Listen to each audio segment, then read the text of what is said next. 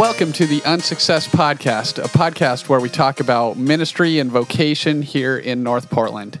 I'm David Libby. And I'm Josh Hawk. And today we have a special guest here. It's the children's intern here at St. John's Wesleyan Church. Yeah, so I've come to this last year. I met Luke.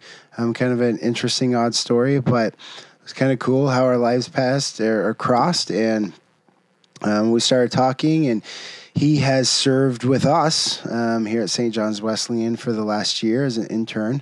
Part of that was a school assignment. He just graduated from Portland Seminary with his master's in children's ministry, and just really has a heart for kids and for teaching kids. So, Luke, thanks for being on today. Yeah, thanks for having me.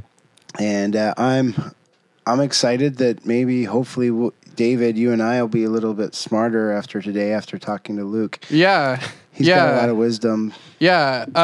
Tell us how you got started in children's ministry, because I'll be real with you. I'm not a fan of kids. You have in general, two of them, I David. have two kids. I have a 6-year-old. I have a 2-year-old. Just not a fan, though. I love them, but I'm not like a kid person. I'm really into, hanging out with teenagers, college kids, adults.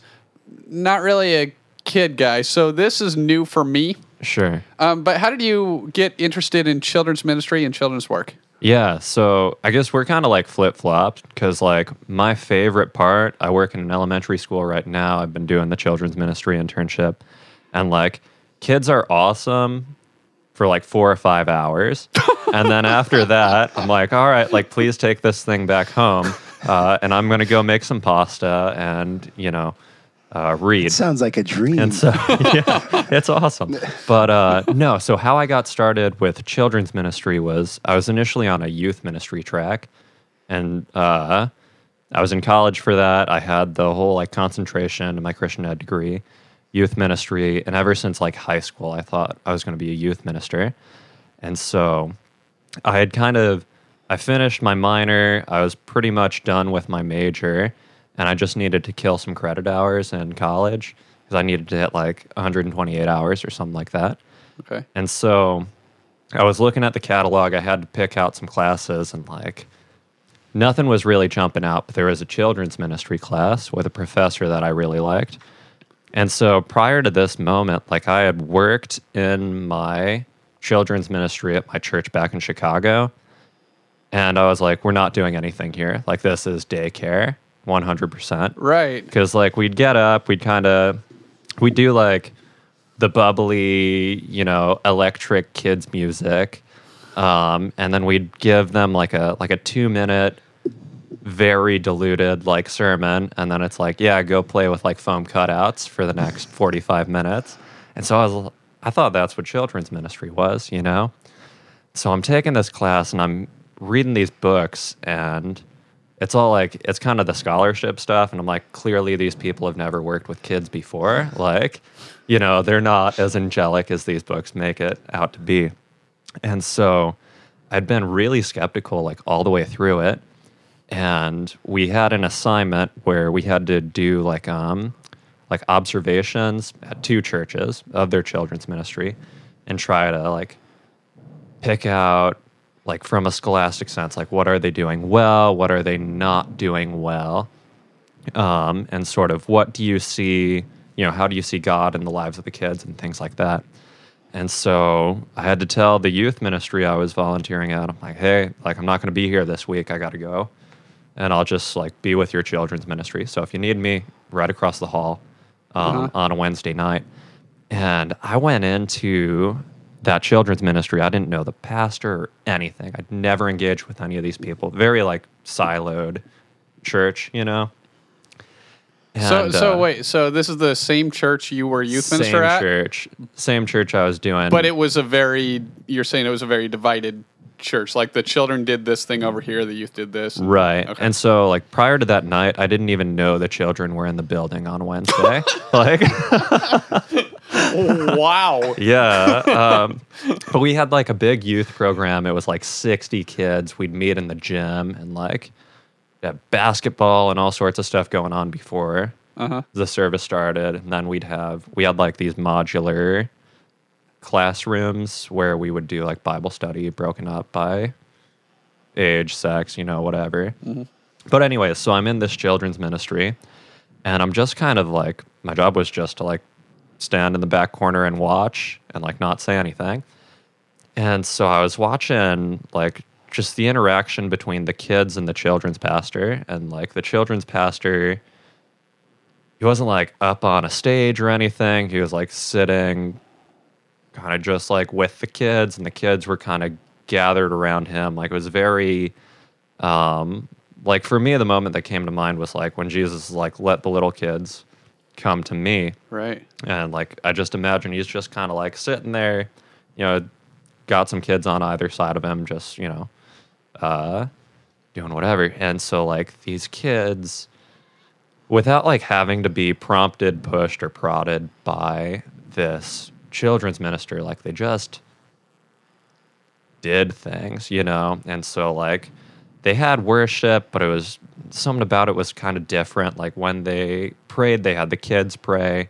Like it was pretty good, Like there was a level of like spiritual maturity in like 5-year-olds. And so I was like, well, this is not the children's ministry I'm familiar with, Right. And so I go through all night with them, and like it was just totally different.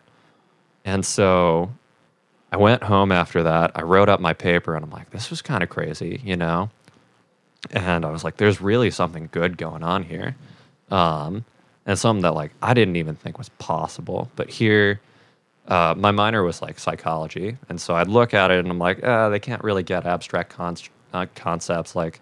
You got to be like 10 or 12 or something like that before this really works out. And that kind of added to why I thought it was like daycare. Sure. But coming back from that moment, I was like, man, like, I don't know. God can do a lot more than I give him credit for. And so I was like, he's doing something in these kids, and they seem to be grabbing hold of that. And I was pretty sure like I was in the majority when I thought like, children's ministry is just glorified daycare, Unfortunately, in a lot of churches, I'd say most churches, it kind of is. Oh yeah, absolutely. Yeah. That's I was reading I didn't know this was true, but I was reading it like on the internet this morning, is that like a lot of churches will pay their children's minister less than some of their other staff. And I didn't know that was a thing. You see that really in society too, at a societal level, but in the church, definitely some contexts, you have the youth pastor or the children's pastor. Like first off in ministry, very few of us are getting wealthy and getting rich. And so even when you have your senior pastor and your youth pastor, and there's a huge discrepancy in pay there, like even more, first off, the senior pastor is most likely not getting very much money. And then the youth pastor then is getting even less, and then the children's pastor is even getting less than the youth. And so there's this idea, and I think in culture and in our society, we've compartmentalized on both ends. So you've got the older people, and then you've got the younger people. So the elderly, we put them away, into their own homes. And then the kids, we have childcare and nursery, or in the world, you'll have daycare, where we'll go off to work and do real life while our kids, are being cared for. And it's not recent. I mean, you have boarding schools where I guess we're pretty progressive now, where like we pick our kids up from school rather than just leaving them there for, 6 months on end. What? What are you talking about? Was that a thing? Yeah, like you could, you'd send your kids off to school, like in Europe, and you'd have to be really wealthy, I think. But oh, well, then I'm out. I was going to say that sounds all right. And so, so Luke, you've been drawn to not just children's ministry, but you mentioned that you're working at the elementary students right now, elementary program, after school program, and it just seems it kind of seems a little backwards. Like what?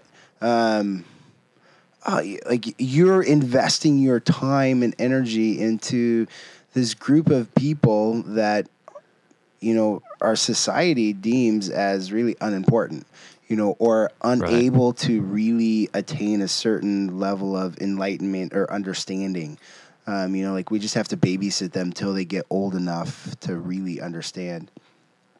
Yeah, no, that's like so this is actually related to the thesis I just wrote, but like there is like this cultural sort of, you talk about the age of accountability and some stuff like that, and I don't think anyone would say it out loud, but there's almost like this cultural assumption that like kids, like they're not really human until they hit like 13, and so once they even hit 13-year-olds, I'm like, I don't know if they're really human either. Right. And then, and then they talk about lowering the voting age to 16. I'm like, no, they got to be at least 18 to be human. Yeah. But yeah, there's some understanding, that happens at 12, 13, 14, that we can say, okay, now we can have serious conversations with you at least. Mm-hmm. Yeah, but so, like, people... I don't think you'd ever hear like a theologian say it out loud for sure. But like there is that assumption of like, oh, like kids just aren't quite as human as an adult. Like they don't have the same mental capabilities, which is true. They don't have the same physical abilities, which is true also. But so like I'm, I guess, a Nazarene. And so, like, Wesley's theology is pretty big for me.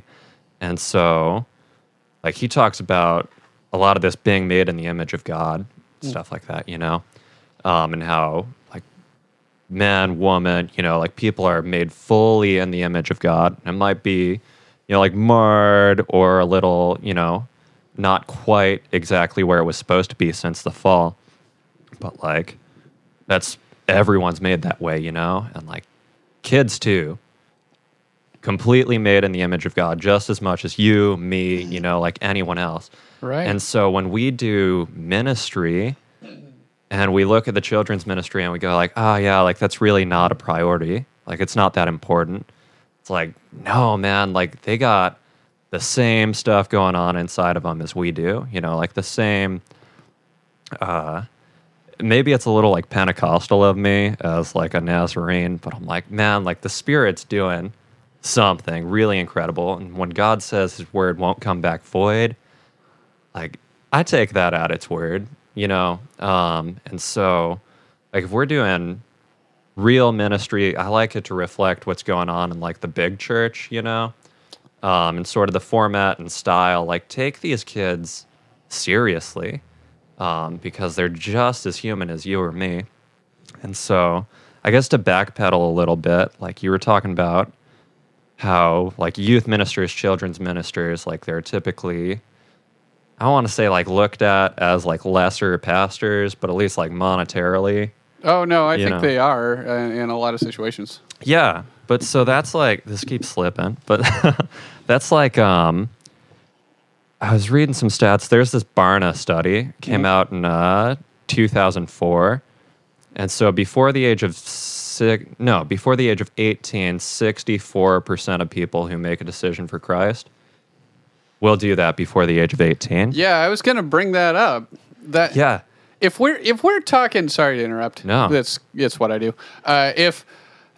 If we talk about like payment and money compensation, if that's the deal, and if a vast majority of people are coming to Christ young, then I think we've got it entirely backwards. Yeah. The children's ministers and the youth ministers should be the ones that are being supported most heavily. I mean, adult ministry is important. I do it, but think about it outside the church as well. Like just look at our elementary.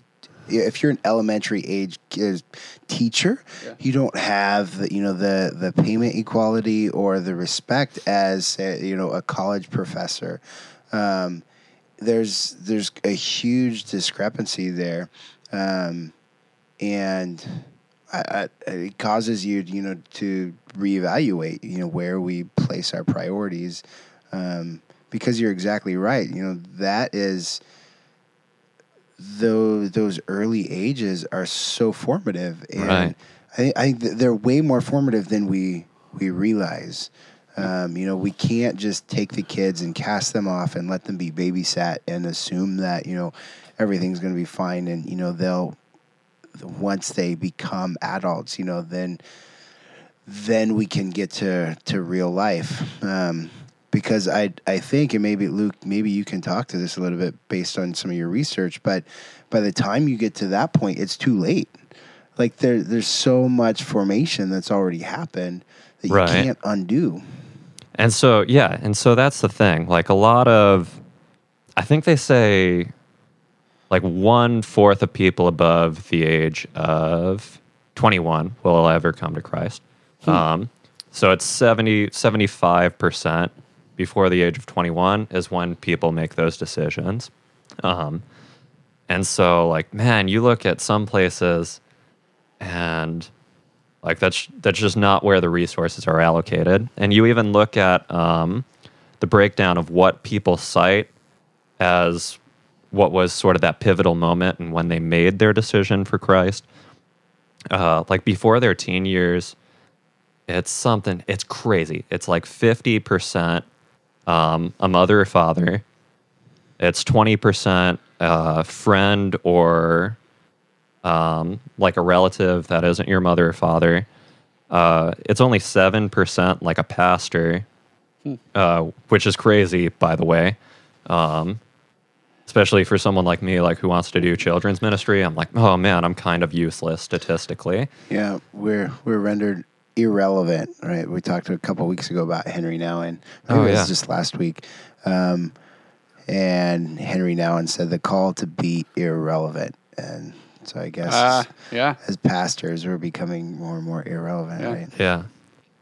But like, like that's just not, it's not how we structure any of it, And so there are a lot of churches that like locate a lot of primacy and priority in their children's ministry, which I think is good and helpful. But like, if you're just going to look at raw data, it's like, like your minister needs to be equipping the families. And so there's there's a study done. I don't know exactly what JFM is, but that's where it came from. And they did a poll among like 100 churches, and 9 out of 10 parents in those churches said that they thought that it was very important that they're the primary spiritual caregiver of their children. But 8 out of 10 said that their churches weren't telling them how to do that. And so like, man, like talk about, it's kind of weird. I know the podcast is about like, the classical notion of success is like not exactly what we're getting at and thinking about here. But like, man, the way we're placing our resources and just structuring everything around each other is not a recipe for the classical notion of success, Like there's a lot that goes on in the home just by like sheer hours, like senior pastor, youth pastor, children's pastor, even a family pastor, like they just can't be there. Yeah. Yeah. And so we suck, if I'm hearing you right, at family ministry and family equipping, maybe? Yeah, like I know, like, so like the big thing in churches right now, like intergenerational ministry. Sure. It's good. Like it's a good movement. I think it's a step in the right direction. Because you even look at like education in America. There's this guy, Bernard Bailyn, who wrote this book about this in the 60s. And like he says, when the education in America really started to decline was when we stopped being like these, what would you call them? Like sort of these colony communities where there was like a very blurred line of when a child sort of enters into the social sphere. It's not like, oh, you're 18 now you're a part of the world. They were just kind of always a part of it. They were an apprentice or something like that. But so with the westward expansion, you had people were moving much more frequently, much more regularly. And so education, like, it receded into the family, like the nuclear family. Huh. And so there are some people who are like, oh, we just need to like give it all back to the family, you know? And if how education in America changed and declined by becoming less of a community thing and more of like an insular family unit thing, like, that might have something to say for children's ministry. But so with this intergenerational thing, like, it's, the family is really important in it, which is good, but also like the whole community shares that responsibility. And so, like, Josh, we've talked about this of like, you do a baptism, infant baptism, and you stand them up there and you hold them up above your head like, you know, Rafiki and the Lion King. Yep. And you go, you know, like, church congregation, like, do you promise to raise this person up in the way of the Lord, or, you know, whatever the exact diction is? And then everyone says at one time, we do, we promise. And that's the last time most people ever have anything to do with that kid. You know? Yeah. Yeah, it's so frustrating to me, you know? Like, it's just so backwards. Yeah. Well, that's something to think about, because we do that at dedications too at our church, and we we'll have people say, I promise to support this kid. And I wonder if it's a fault of the people. I don't think it is. I think they're actually very committed to do so, but we don't help them to know how to do it, maybe. Yeah. Right, yeah. Or our systems, you know, like, what are the systems in place? And so when we do kind of silo our programs or our ministries, like, what do we expect, I guess, you know? Yeah. Because we're getting what the system is set up to produce. Right. Yeah, and the system's set up to produce, I'll give you a hug on Sunday, and if you call me with, you know, like, I need a babysitter, I'll do it, but otherwise, you know. Right. That's like, when I was in I didn't always grow up in the church, but I started in my high school years. And so I was in the youth ministry. And as soon as we had like our baccalaureate service, like, we had our graduation from the youth ministry. And after that, like, I went to church like 1 or 2 weeks, and we were such a siloed church that I just stopped going, because there was like nowhere for me to be, you know, like, Yeah. I didn't quite feel like I was part of that adult congregation yet. Because I didn't know anyone in there either, you know? Right. And so I graduated, it was, you know, in like May or something, graduated from our high school ministry. And they didn't tell me, like, you can't come back, but like, I knew, like, you can't just keep hanging around here. You just graduated from this, you know? And so I like walk in, and it's just, I mean, we were at church like 300, so there would be like 200 faces I don't know. And I just walk into church alone. I'd sit there alone, and then I'd leave alone. I'm like, man, this sucks. Like, I don't want to be here. Yeah. And like, it's just one of those things, kind of like you were talking about, is that like the structure almost is set up against you. And it wasn't until college that I got involved in like a college ministry. And then I was like, yeah, I'll go to church again, you know? Yeah. The image that sticks into my mind right now, just a little bit ago, Luke, you were talking about the blurriness. So you said, you know, like, education, like, took a big turn when we made things less blurry, when we tried to kind of define lines. Whereas when things are ambiguous, and I love ambiguity, by the way, like, I love that tension and the blurriness and kind of the gray areas. When things are that way, I don't know, we're not forcing people maybe into the next season of life before they're ready, because we all develop in Right. different ways, so like some 10-year-olds are going to be, at a different level than some 14-year-olds, or 3-year-olds and 8-year-olds. And so we force everybody into this one size fits all system. And the reality is one size does not fit all. And so we end up, with countless stories of like, okay, well, I graduate out of that program that I really enjoyed and I loved. And now what do I do? Like, I'm not ready for the next thing yet, or I don't know the people, I'm not relationally connected. And, we drop the balls, I guess, that we're trying to juggle Right. in the midst of that. Well, Luke, I'm a little curious about your thesis. You spent a Sure. ton of time, like probably way more time than you would ever care to admit, on writing this paper and this thesis, this work. You just defended it just recently, and so tell me a little bit kind of about that. What were some of your findings and your observations through that process? Yeah, for sure. So the thesis, the title changed so many times, so I don't know what it was anymore, and I probably should. But it was something about like the implications that feminism has had on children's ministry. And so when I started that, I think we were talking about it in the St. John's Coffee House, St. John's Roasters. I was like, oh, I bet like I hadn't read Bernard Bailyn's book either yet. And so I thought like, oh, when we stopped doing this like nuclear family thing and started doing this like siloed ministry thing, like I bet that was really destructive for children's ministry. And you look at the last like 35 years of children's ministry and like the siloed thing hasn't done well, statistically. And so I thought like this is going to be an easy one, and that if we all just went back to the family, like everything would be better. And I found out I was wrong kind of quick.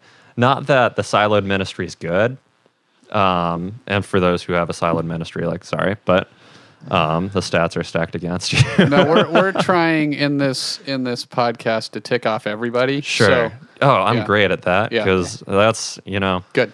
Because like with feminism too, I was like, I'm not even really that into that, And so I think the original title was How Feminism Killed Children's Ministry. Wow. Yeah, so let's take off everyone, But Wow. But so that thesis was wrong, and I let my research guide me. And so one thing that I learned from it is like most of the modern theology of childhood, and I use that like pretty specifically. There's plenty of stuff written about children's ministry, youth ministry, whatever.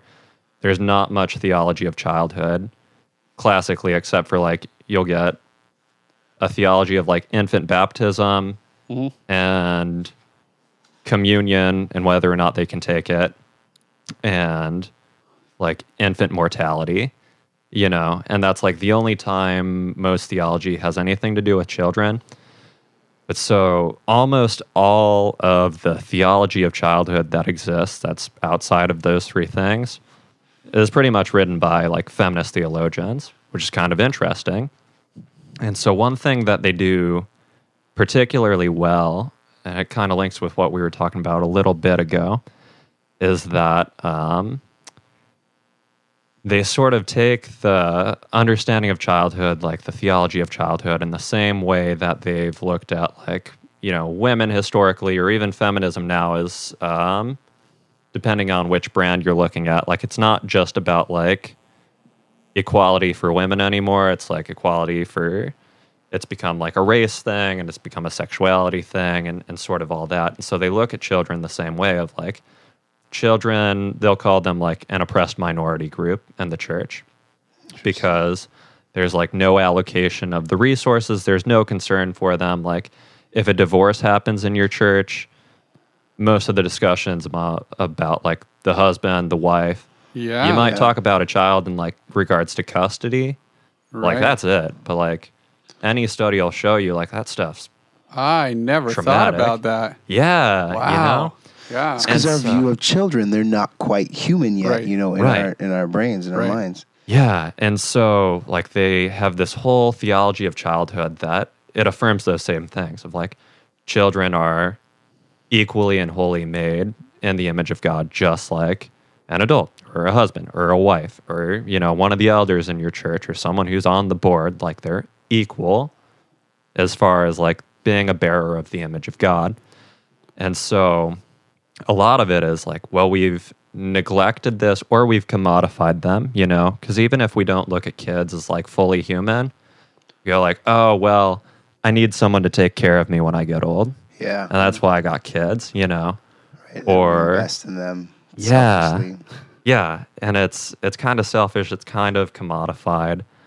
And so like they've established like a few theologies of childhood exist, and there's like about like 3 big ones, you know. And one of them is the solution. They all want to like decommodify children, you know, see them as like a fully functional human being, a member of our church community, someone that can contribute and not just like take from the system. Like they're not just there. They're not like sponges, you know. You'll hear people talk about children's ministry or education. They're like, they're just like blank slates or sponges. There's something to be acted upon, you know. But really, like, they're not this passive thing, you know. Like, they're a lot closer to, like, a plant or something. Like, you can provide the conditions, you can water it, do all that stuff. Like, make a healthy environment for it to grow. Like, you can't force it to grow, though, you know. You can lead a horse to water, you can't force it to drink, sort of a thing. And so, like, you spend enough time in a children's ministry and, like, you'll hear a kid say something, and you'll be like, I have no idea why that popped into your mind, you know? Or, like, I had no idea that was going to come out. Like, you can learn from these kids. Oh, yeah. And so, like, in one of my old churches, we asked, like, why would God put the tree of knowledge of good and evil right in the middle of the garden, you know? Like, why? Why right in the middle? Like, that's where anyone would find it, you know, if you were walking around for more than 12 seconds. And so one of the kids goes, you know, raises their hand and they're like, so Adam and Eve would sin. And we were like, do you really think that? And they're like, well, no. And so another kid raised their hand and like, and we're talking at this church, the children's ministry was over by 4th grade. And so we had like a 7-year-old raise her hand. They were like, well, because God loves us. And we were like, well, tell us more about that, you know? And they're like, well, if Adam and Eve didn't have the choice, you know, to like see that there was a thing that they, I don't know, like lacked, or, you know, they had to choose to, or they had a choice to disobey or, you know, choose to seek for their own knowledge, like their love's not quite love. Like they didn't have any option. Wow. Like kids probably know a lot about not having options. Yeah. You know? Like, Yeah. and that came out of like a 7-year-old, and I was like, dang. Yeah. Like I've got something to learn from you. That's you know? deeper than what you get in most Sunday school classes. for Absolutely. adults. Yeah. And so like and so this like feminist, you know, theology of childhood, like it at least understands that of like children can contribute to the conversation too. Yeah. And if you were to involve them in your ministries, like if you had them as like junior ushers, you know, they'd have to be with like an older usher just to make sure that like no one's walking off with them or something, you know. But like you get them involved and like they're not just some passive thing that's like there that we all just kind of deal with. And so some of them look at them as like there's like the liberationist approach, which is like liberation theology, and that like these are the oppressed minority group, like we need to dramatically alter the whole system to level the playing fields. There's another one that's like communitarian, that's a lot more of that. The children and the adults, like it's not this downward filter of information and spirituality and things like that, but it's, you know, it goes both ways. Like the children are just as much a part of the community. They have just as much to contribute, albeit probably in different ways. Like, I I don't know. They're not coming in with the donuts that they just bought themselves, for Sunday school or whatever. Like they're contributing to the community in different ways, and that's their worship's different. The way they pray is different. Like it's pretty plain to see, but like equally valid, equal contribution. Then there's another one that's like the covenantal model, and admittedly, I do not remember what it is right now. We can make it up. Yeah, we can make it up. No, it had something to do with like it was less a theology of childhood. It had more to do with like the marriage covenant, which is where they sort of got the word from. Sure. And so it was, and I might botch it, but it had something to do with like it recognizes that like the family unit's really important. Like if you look at, there's all sorts of research. There's this guy Richard Petz. There's a study done in 2017 by this guy. His first name I don't know, but his last name was Marunga, which is pretty fun to say. But like tons of studies all go and they'll say like the family unit is the most important thing for religious socialization, the transmission of like religious ideals, And so there's like a feminist theology that like, yeah, like we get it. The science is there. It's been quantified or whatever. And so we need to not just like teach the kids in Sunday school, but we need to teach their parents how to be the primary spiritual caregiver of their children. Yeah. And there's like a practical element to that. Like in junior church, I've got between Sunday school and junior church 2 hours with the kids a week, whereas parents got like, I don't know, 50, maybe more, So there's just more than that can get done, but really like socialization, there's like the Bandura study of like you get someone to beat up on this Bobo doll and then you turn around and tell the kid like, yeah, all right, like that guy's leaving now. Go play with whatever you want in this room. They'll go over to the Bobo doll and start punching it, because that's what they saw. That's what they learned. They learned it's acceptable. And so kids do the same thing with like religious practices and things like that. So like, if they see their parents praying or taking communion, things like that, worshiping, they're way more prone to like make that and incorporate that into their own life.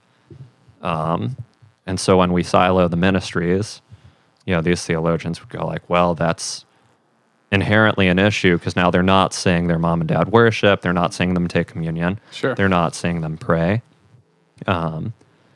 And so the whole thesis became kind of like in a roundabout sort of way. Like they were things I already believed, but things that I didn't know were like derived from a feminist theology, Sure.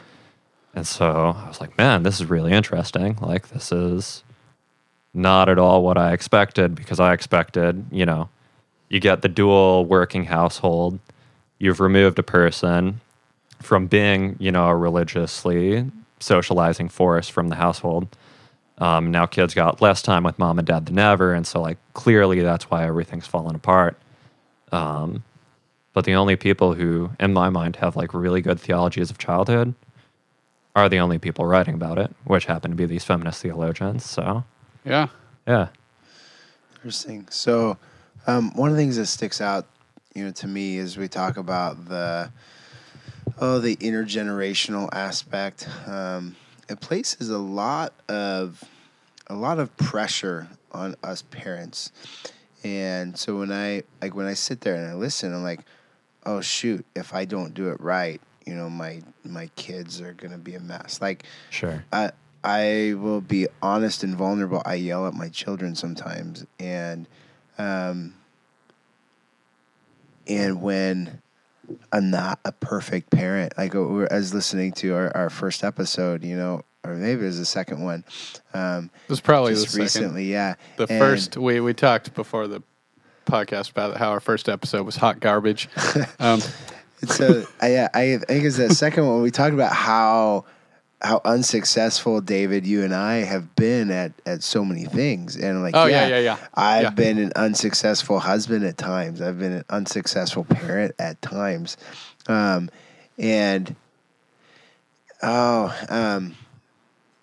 and so we can live with that pressure. But Luke, one of the things that stands out to me, and this goes back to that blurriness, I guess, if we're just letting the kids see who we are normally, like Right. that's the biggest or one of the most significant things we can do. You know, it's not a big change. It's just letting them see what we're already doing. Right, And totally. It's not about being the perfect parent. It's not about, making sure that you say the right things at communion with your kids, but it's just, it's really just being. And I think really, truly loving your kids. And it's, again, there's not a one size fits all. So like teaching, I wrestled with this idea of teaching parents or empowering, equipping parents.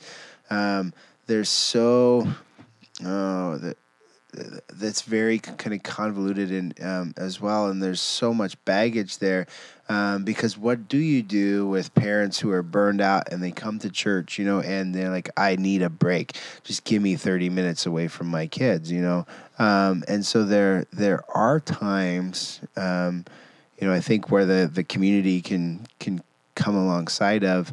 But I think realizing or raising an awareness for parents to say, whether you like it or not, you are the primary spiritual influencer of your children. So you don't have a choice in that. Right. You will influence them one way or the other, and so you can either be a little bit intentional about that, or you can just kind of let it go. Like, look for those opportunities for teachable moments. Look for those opportunities to love on your kids, and don't just kind of cast them off into society, and say, oh, well, somebody else will fix you.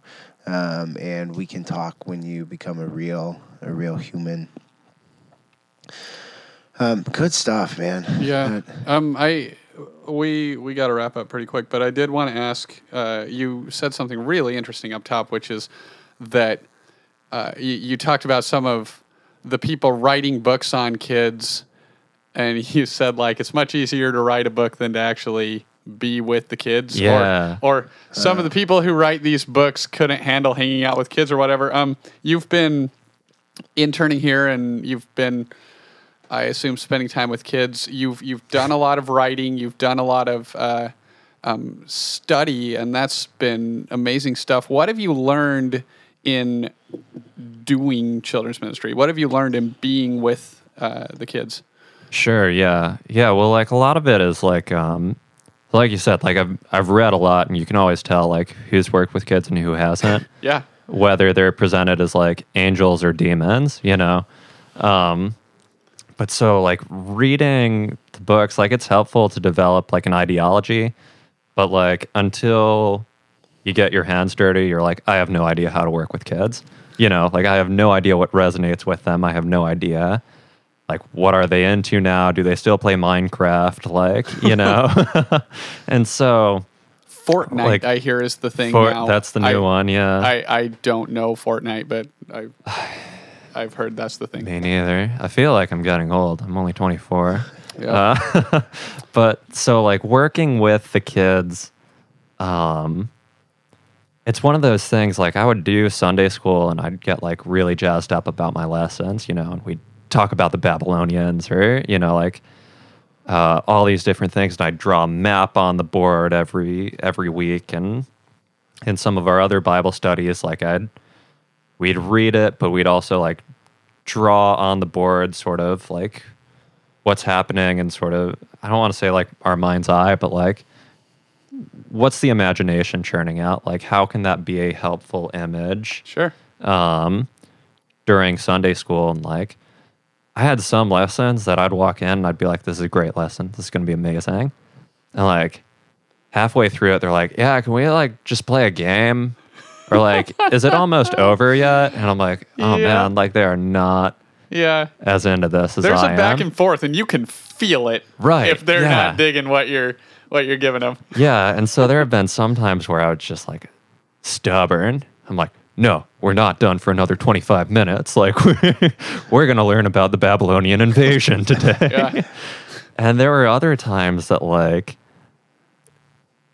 the lesson would just turn in a way that like I totally didn't expect. And it would be something that like even when I was reading it at home, like I wouldn't be thinking about like bullies or homework or something, and we'd sort of be talking about this verse and like all of a sudden it would become about that issue. I'm like, oh man, like this is talking about that kind of, like, let's sort of dig into that. And so like working with the kids has helped me like, I think develop a sense of empathy to a degree. But it'll show me and surprise me like, it's one of the most life-giving and heartbreaking things I do on a regular basis. In that, like, there are some times where I'll be talking about something and I don't like to give the answers. I'll do the Socratic thing of like, let's do, questions. Like, you come to your own solutions and I'll try and guide you to them. And there are some times where, like with the tree of knowledge of good and evil thing, like, sometimes they'll just blow my mind. And I'm like, man, I wasn't even thinking about that, but like, good point. Like, you're onto something. But then there are other times where like we'll go through like a big long lesson or something and we release and like an hour later it's, you'll hear like, what did you learn in Sunday school today? Oh, I don't know. And I'm like, oh man, what did I just do for the last hour? Like, not only hour, all the prep time. And you're like, right. I just wasted my entire week. Thanks, guys.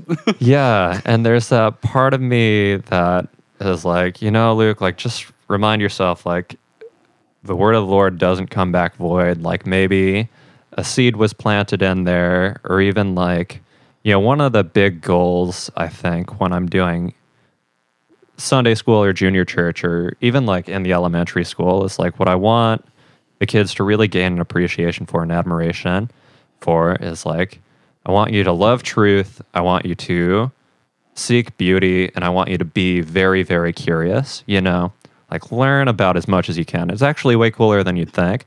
And so I'll never smack talk homework or like, any of these other things. 'Cause I'm like, these are some of the highest virtues, and like, lucky for us in the church, like we've got, you curious? Like, congrats, we got an unsearchable God, you looking for something beautiful? What's more beautiful than, like God's love and like just how deep and intricate it all is? And like, you want truth, like, congratulations. Like, we have what we believe to be the height of truth, And like, and even if a lesson flops, like there's sometimes that I'm like, man, I can't prove it or quantify it, but like if I helped stir anything up in a kid that helps them to like be a little bit more passionate about, beauty or truth or curiosity, like, wash my hands of it, call that one a win, Oh, it is a win. Yeah, absolutely. Even if they all ask me like, when's this lesson over? Well, what you find, and they talk about this with sermons, but I think it's absolutely true of children's ministry as well. People come in with their own junk. Yeah. They come in with their own stuff. They've lived a week. They've maybe had the greatest week ever. They've maybe been through hell, and they're coming in with something, and they're going to latch onto a piece of what you say, and it may be like when they'll tell you, thank you so much for the sermon, here's what I learned from it, and you're thinking, that's not really what I was saying. That's not like even close to what I was saying. You're thinking all these things, but unless it's just insanely unbiblical, in which case I'll step in. But otherwise, God's speaking to them through your words and through your work, and He's showing them something that maybe you didn't plan, you would have never thought of, and it may just be they latched onto a verse of the Bible story and didn't hear crap about anything else you said, and that's fine. That's, God used your work in some weird roundabout way that you didn't plan in order to teach these kids, and I think that's beautiful. Yeah. I love when that happens. Something you said, Luke, at the beginning. You said God can do a lot more than I give him credit for. I think that's true. God can nice. God can do a lot more than we will ever know as well. Sure, yeah.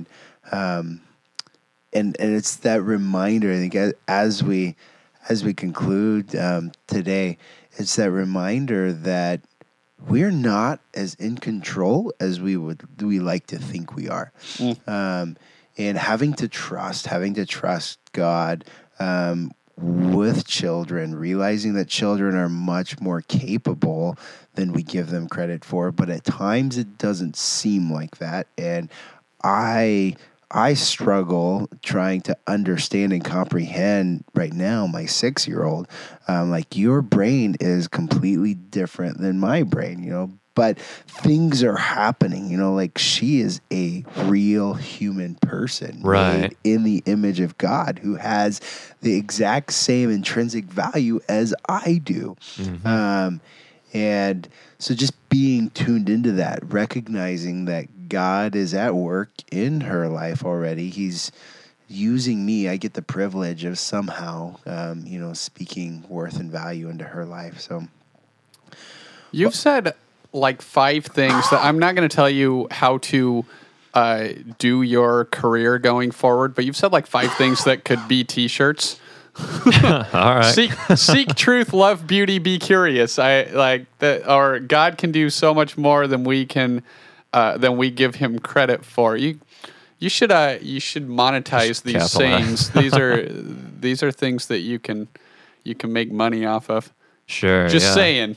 Like, hey, I appreciate it. You wrote a giant thesis. Now shrink it all into little bullet pointy blurbs, and that's how you make the dough, man. David, you talk a lot about making T-shirts and making bumper stickers, so it may be a second career choice for you. I don't have the words to do so. I have to take other people's words and then turn it into T-shirts. Did you make the one you got on right now? No, God loves the people you hate. I'm wearing I was really taken by this sweatshirt. This says, God loves the people you hate. I saw it online and I was really taken by it.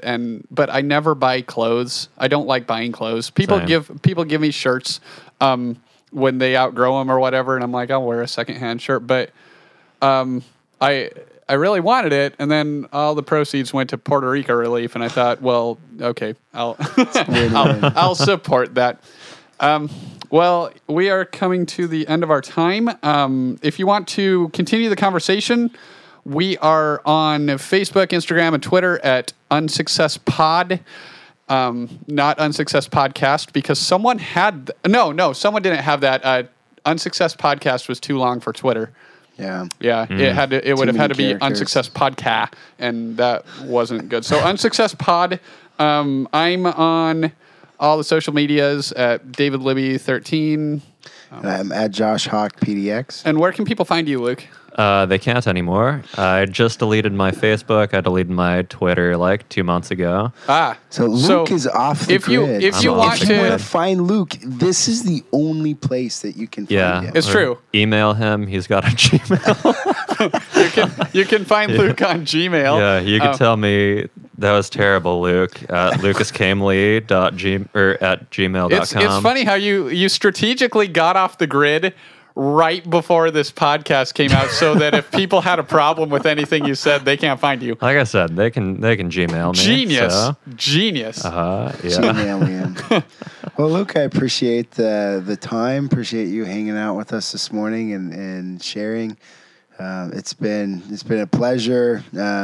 Working with you this last year, getting to know you, hearing more of your story, and just listen to your thoughts too. I'm definitely wiser and more of a more well off now than I was an hour ago. Absolutely. Well, thank you. I sure do appreciate that. Yeah. So, well, this has been the Unsuccess Podcast, and I am Josh, and I'm David Libby. We will talk to you next time.